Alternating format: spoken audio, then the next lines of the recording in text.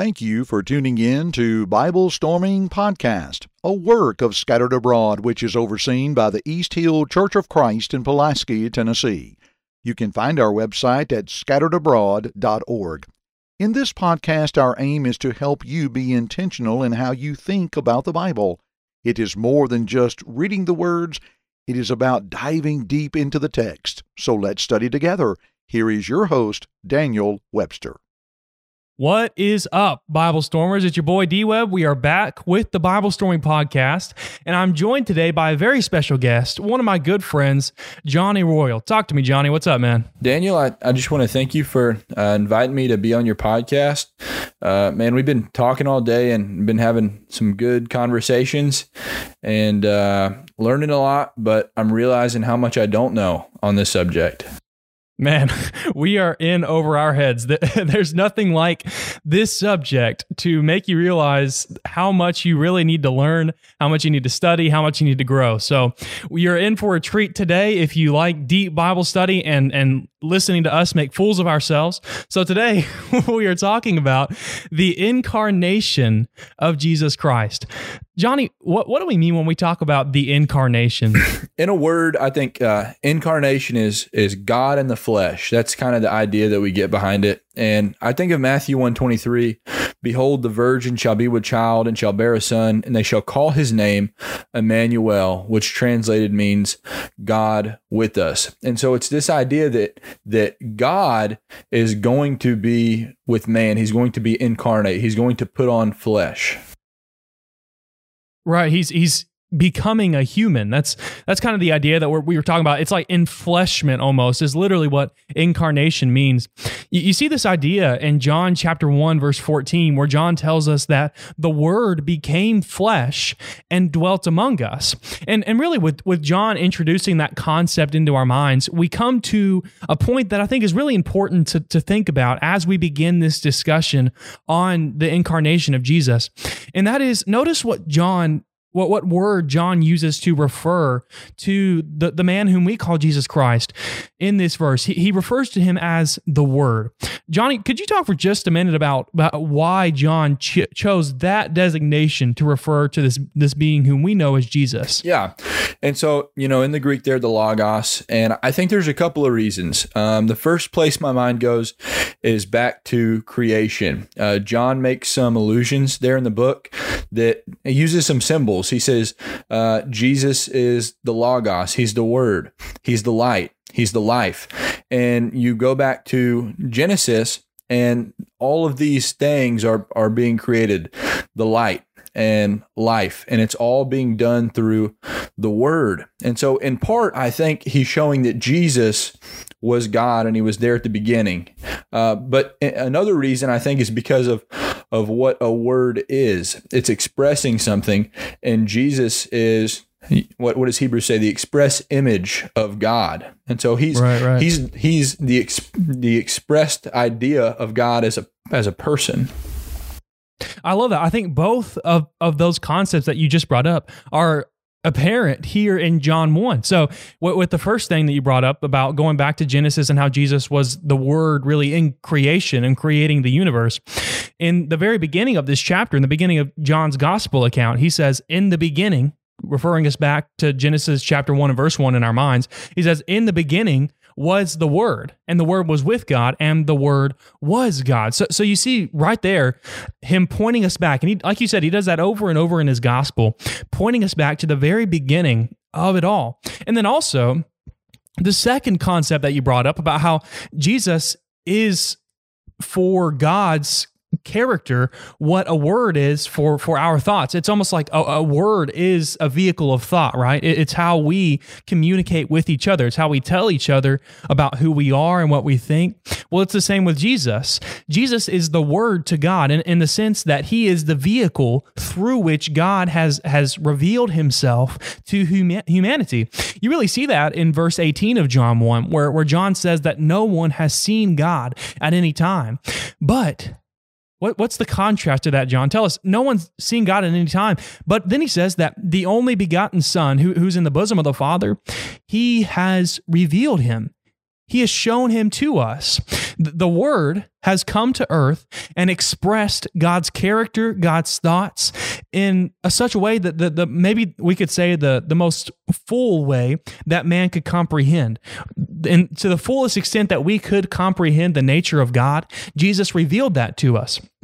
So I really think that's what John is talking about, like you were talking about, with referring to Jesus as the Word. So we're going to try to do that, refer to him as the Logos throughout our discussion today as much as we can. We'll probably slip up and call him Jesus more often, but I think it's more accurate almost to refer to him as the Logos, since Jesus, started at a specific point in time, and the Logos is what he has been really for eternity.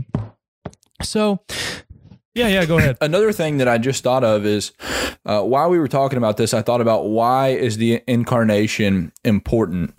And I thought about 1 Timothy 2:5, for there is one God and one mediator, also between God and men, the man Christ Jesus. And then also Hebrews 4:15, for we do not have a high priest who cannot sympathize with our weakness, but one who has been tempted in all things as we are, yet without sin. Now, I know those are both verses that we're going to talk more about later, but incarnation qualified God to be the perfect mediator and the perfect high priest. How else could he sympathize with us? Yeah. Oh, did I say that? Yeah, sympathize. Oh, man. No, you're good, dude. So I want to rephrase a question that you kind of just brought up about why the incarnation was important. I want to shoot it right back at you. Why was the incarnation necessary? Give you a second to think about that. Why did God do it that way? Did he have to do it that way? In order for him to save man, did he have to take on a human form? Was it necessary? What are your thoughts on that? Just your initial reaction. Yeah, so theologically, it's hard for me to say what God has to do and doesn't have to do. But I do think that God did that for an important reason. And so I imagine God can do anything that he wants with his sovereign will. But why did he choose to do that? Why did he choose that the way of redemption for man was going to be through sending the Logos, becoming his son to die on the cross? Yeah, so I kind of threw that at you, and I prepared beforehand for that question. So, Johnny had no idea I was going to ask that, but I was prepared to look good if he fumbled. So Thomas Aquinas has a really famous answer to this question.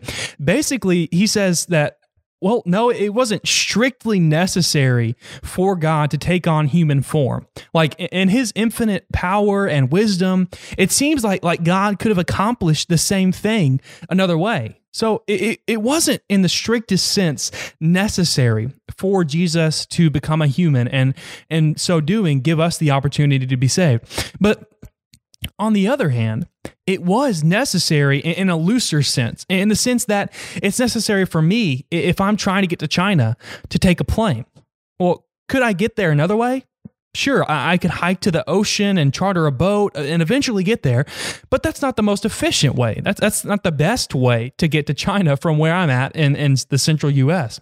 So by that second kind of necessity, the kind of looser kind of necessity, the incarnation was necessary because it was the most efficient, beautiful, compelling way for God to save us.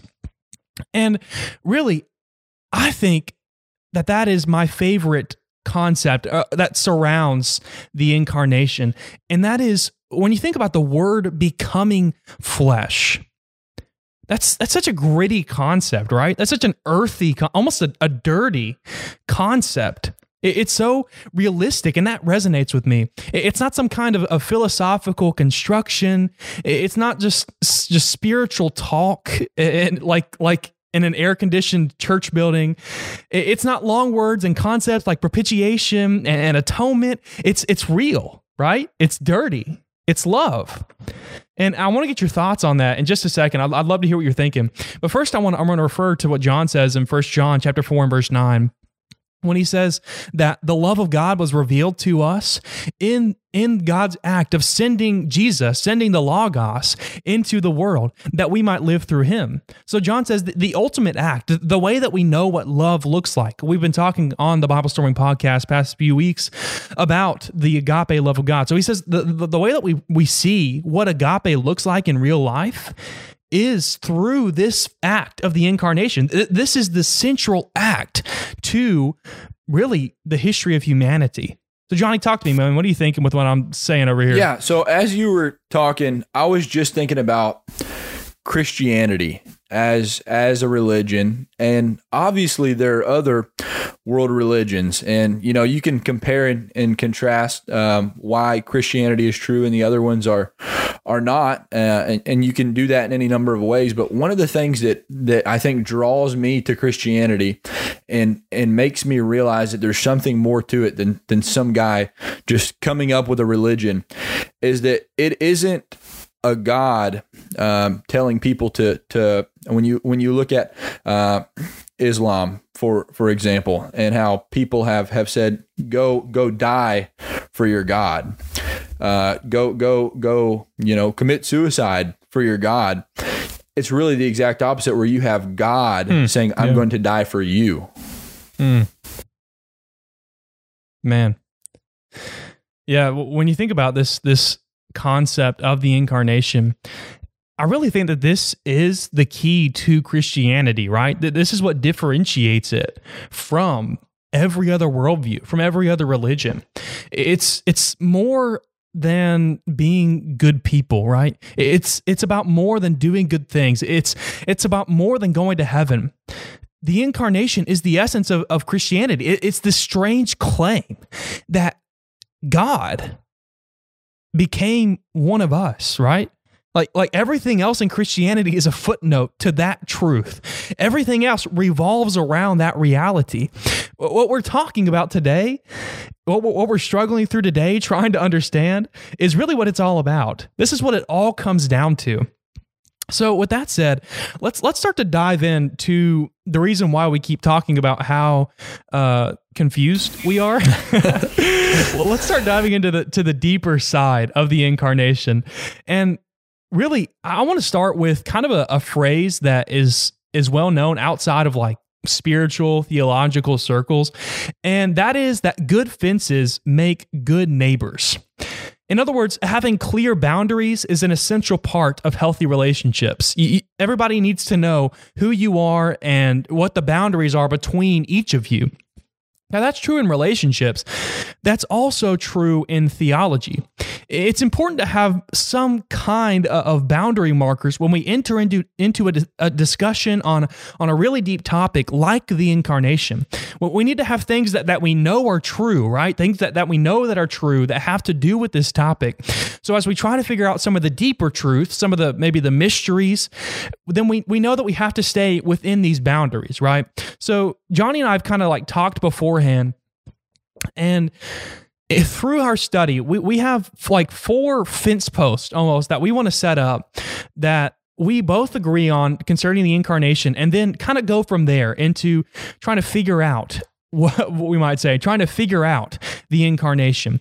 So the very first one is that Jesus, the Logos, when he came to earth, he was 100% God. Before he came to earth, while he was on earth, after he came to earth, he was 100% God. He never gave up any part, and any essential part of being a divine being. Okay, so Johnny, I'm about to give a verse that I think proves this, and I want you to hop in right after this. Let us know what you're thinking. Okay. John 10, verse 30. I and the Father are one. And I have, like, I'm looking at, I don't even know, dozens of verses right now that I think prove the divinity of Christ both now and while he also was on earth. But I think that one is really succinct and really powerful. I and the Father are one. What do you think? Yeah, I think that there's 3 things that you have to consider. And 3 time spans. So you have to look at, and I say that because this is where the arguments are made with people in theological circles. So you look at the life, the pre-incarnate life of Christ, the incarnate life of Christ, and the post. And so the post-incarnate life of Christ. And so after he's ascended back into heaven. And so you go to the scriptures and, we claim it, but is it there to say that at each of these points, he was divine, that he was God? And I think the most relevant one is that middle for what we're discussing today. Right, yeah. And so was he God? Was he divine during his life? Now, I think you hit it right there with John 10. John is probably the easiest book to go to and find that claim fulfilled. Go back to John 1:1, the Word was God. And then you look at the claims of the inspired men in the Bible. And so Jesus claims to be God. John 8:56 through 58, you can kind of read through that and get the context, but Jesus is making this argument and he says, before Abraham was, I am. Now, that's a clear reference back to the I am of Exodus, Yahweh. Right, Exodus 3:14. But also that Jesus himself is the existing one. He's the one that is. He wasn't created. He just is. Peter calls him a necessary attribute of God. Yep. Peter calls him the Son of God, Matthew 16 through 18. John, the baptizer, calls him the Son of God later on in John 1:34. And something that I find interesting is it's just one of those accounts that's so different from our everyday occurrence, but the demons called him the Son of God. In Luke 4:41, they recognized that. I love that you're bringing up the concept of his being the Son of God. And that's something that's affirmed really throughout the New Testament, almost in every book, if not every book. And to our modern ears, we might not realize really what that entails, what the significance of that phrase is. But think about how Jesus referred to himself as the Son of Man often in the Gospels. I think about, one example being Luke 19:10. So what that meant was that he was human, right? That he was the Son of Man. And to the Jewish mind, that meant he was human. And he referred to himself as the Son of God. When he did that, he was claiming to be divine. And you can kind of see that and see how the Jewish mind took that in John chapter 5 and verse 18. Where John tells us that this is why the Jews were seeking all the more to kill him, because not only was he breaking the Sabbath, but he was even calling God his own Father. Now notice what that did. He's calling God his Father, Son of God, making himself equal with God. So to the Jewish mind, that's what this meant. Him calling himself the Son of God meant that he was divine. And that's a claim that, like you were saying, we see all over the pages of the New Testament. So really, the claim that Jesus is 100% God is foolproof when you look at the Bible and when you study through the New Testament. Now, the second fence that we want to put up is that Jesus was, and I say we want to put up, second fence that we see in the text of the New Testament is that Jesus was 100% human. 100% human. 1 John 4:2. John sums it up pretty well. He says, every spirit that confesses that Jesus Christ has come in the flesh is from God. Doesn't get too much clearer than that. Jesus Christ was 100% human. Johnny, want to add anything? Yeah, just the idea, and that you already started to mention it, but I think it's very important to the discussion talking about the nature of the Logos and the nature of Jesus as a man. And I think that nothing in the Bible is there by accident. And so Son of God and Son of Man, Jesus calls himself both. And I don't think that's to confuse people, but that's to uncover a truth. And that Jesus was God, but he was also man. He's the only being that will ever be that is God and man. And so talking about the fence that the Bible puts up on this discussion on the nature of Jesus is that he is the Son of Man and that he is man. And so I thought of Matthew 9, 5 through 6, and there he heals the paralytic. And he's trying to show that he is God. He is able to forgive sins. And he shows that to the Pharisees, that he has authority given to him by the Father. And part of that text says, but so that you may know that the Son of Man has authority on earth to forgive sins. And so I think that one text kind of has the two natures of Christ brought out. And then the other verse that comes to mind, Hebrews 5:7, in the days of his flesh, he offered up both prayers and supplications with loud crying and tears to the one able to save him from death. And he was heard because of his pity.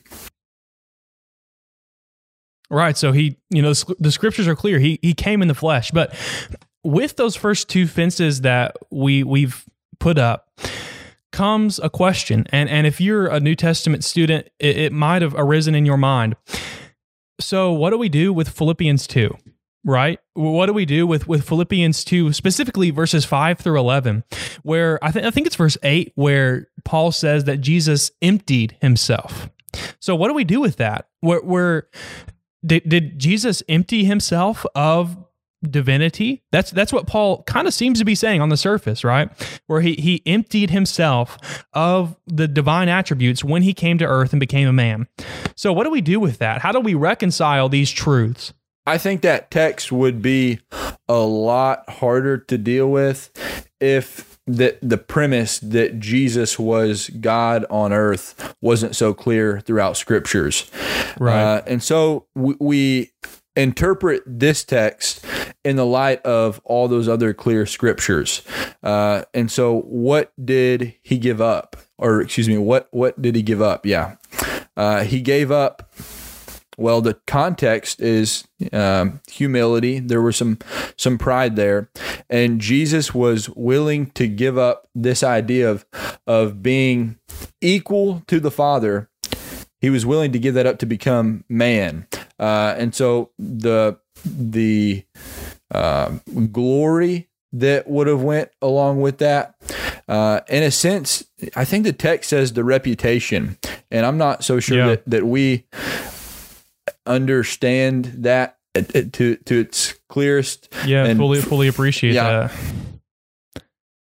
Yeah, I think you're right on the right track, because when you look at it really in the context and starting in verse 5, going down through verse 11, it really seems like the context is Paul is trying to take a lesson from Jesus and apply it to the lives of these Philippian believers, right? He's saying, look, you guys need to be humble.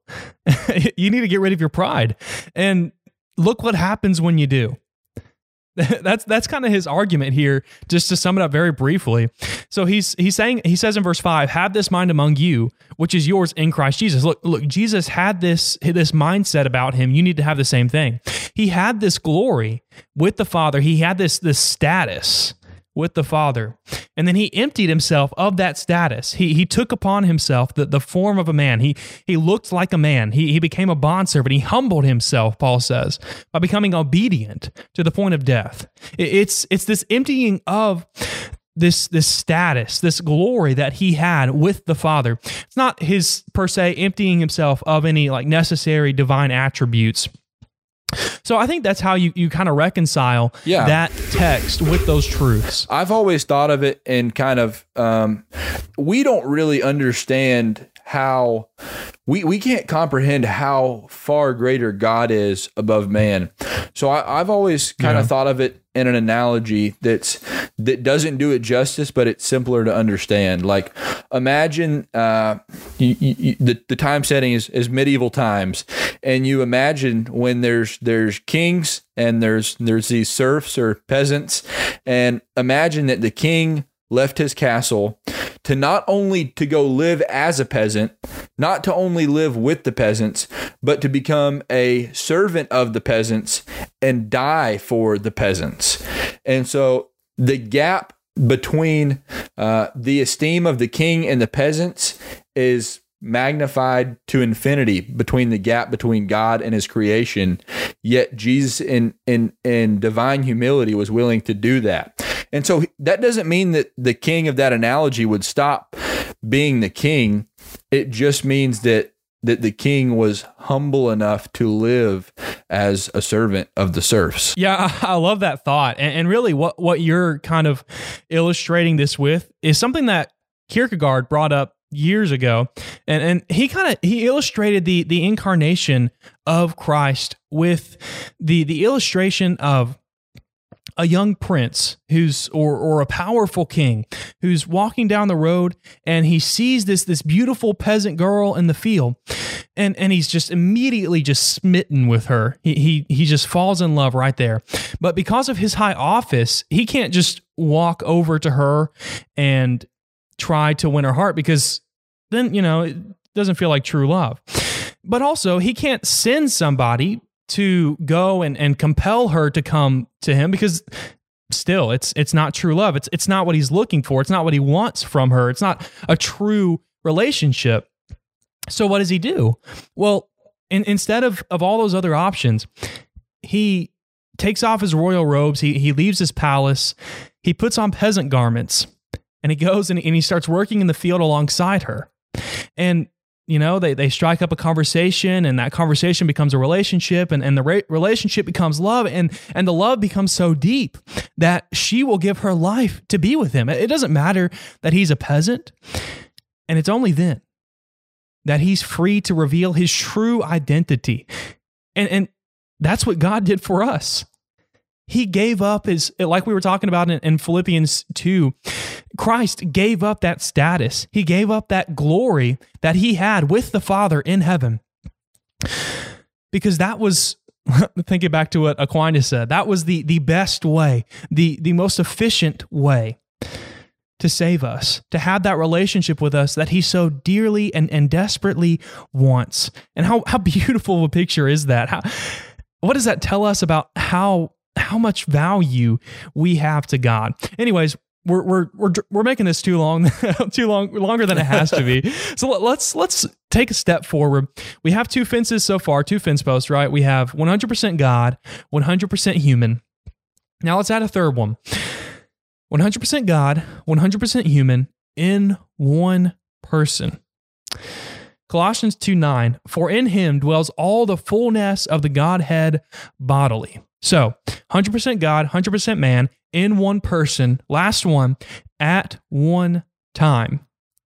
Now, we get this kind of just common sense that they existed in the person Jesus Christ at the same time. But then think about this. We normally think about the incarnation of Jesus being constrained to those 30 or so years when he was on earth. But in 1 Timothy chapter 2, verse 5, Paul says something that is mind-blowing. He refers to the Logos, to Jesus, as the man, Christ Jesus. Now, this was written years after Jesus had ascended back to heaven. So at this point, he's at heaven at the right hand of God, but he's still a man. The incarnation is not limited to those 30 years. And we kind of hinted at this earlier, and I'm not sure we can understand all the implications of this, but I think we can at least know that the incarnation was not limited to those 30 years. When we say the last fence post is that he was 100% God, 100% man in one person at one time, that time is still in existence, right? It's today. The incarnation is still going on in at least some sense. He is still man, while obviously still being 100% God.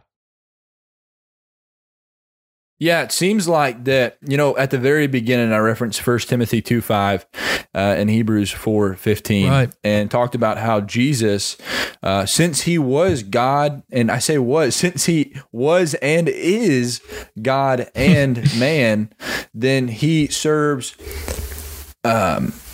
forever from this point on is a perfect mediator and a perfect high priest for us.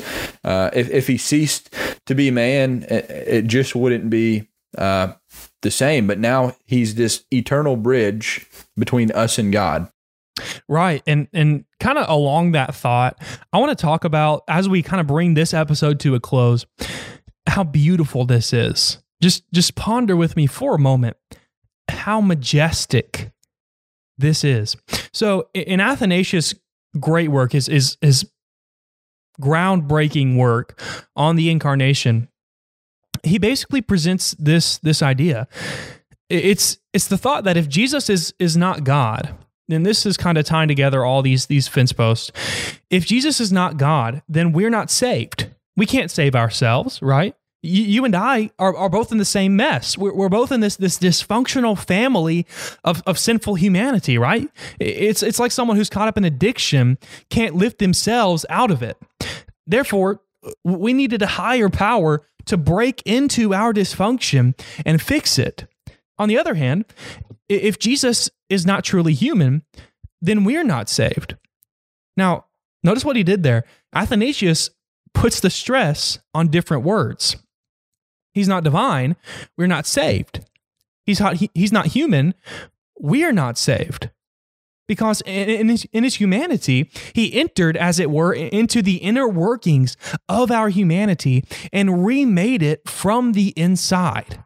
Now, C.S. Lewis presents the image of a broken machine, and this machine can't fix itself.